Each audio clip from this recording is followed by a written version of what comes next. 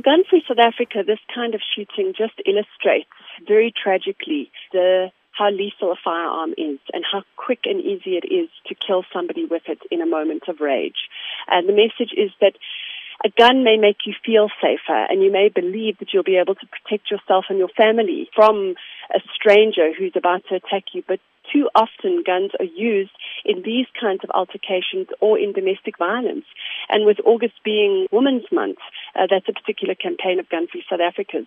The point is that a gun doesn't translate into actual safety. In fact, it increases people's risk of being shot. With the work that Gun-Free South Africa has been doing, how successful have you found that your campaigns are in educating people, the public at large, about the dangers of having a gun? Well, Gun-Free South Africa's work has got two prongs. The first is lobbying and advocacy for stricter gun laws.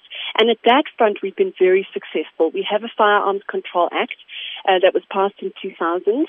Since it was passed, we've seen a halving of the number of people shot and killed. The other prong is around public education and awareness. And so we run campaigns, for example, during Women's Month, raising awareness amongst women and families of women who are in abusive relationships where they're being threatened by a gun on what actions they can take to have that firearm removed. Relating that to the particular incident that happened the other evening where two young men lost their lives because one man had a gun and a very short temper, it does raise the question around, are there warning signs that people can take to the police in order to have a gun owner declared unfit? And indeed there are. If you know of anybody who uses their firearm, and that includes pointing it at anybody, it means loading it and unloading it, it means not storing it safely, threatening anyone with a gun, these are all illegal behaviors. And they're often precursors or signs that the person is unfit to own a gun and could in fact lose their temper and shoot one or two or even more people. How then do you believe that organizations should actually campaign for stricter regulations around the issuing of gun license? The debate around gun ownership and the need to control firearms has moved so significantly from Oscar Pistorius' shooting of Reva Steenkamp with a legal gun.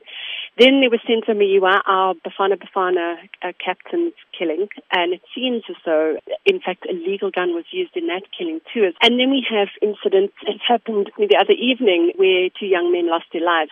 And so South Africans are really beginning to grapple with what guns cause this gun violence. Is it legal or illegal? And there's an increasing recognition that there's a blurring between these two, which raises the question of, do we want to live in a country with high levels of gun violence, and what is the solution if we don't? And a clear solution is the prohibition of firearms, particularly civilian firearms in this country. If there were no guns, there would be no gun violence.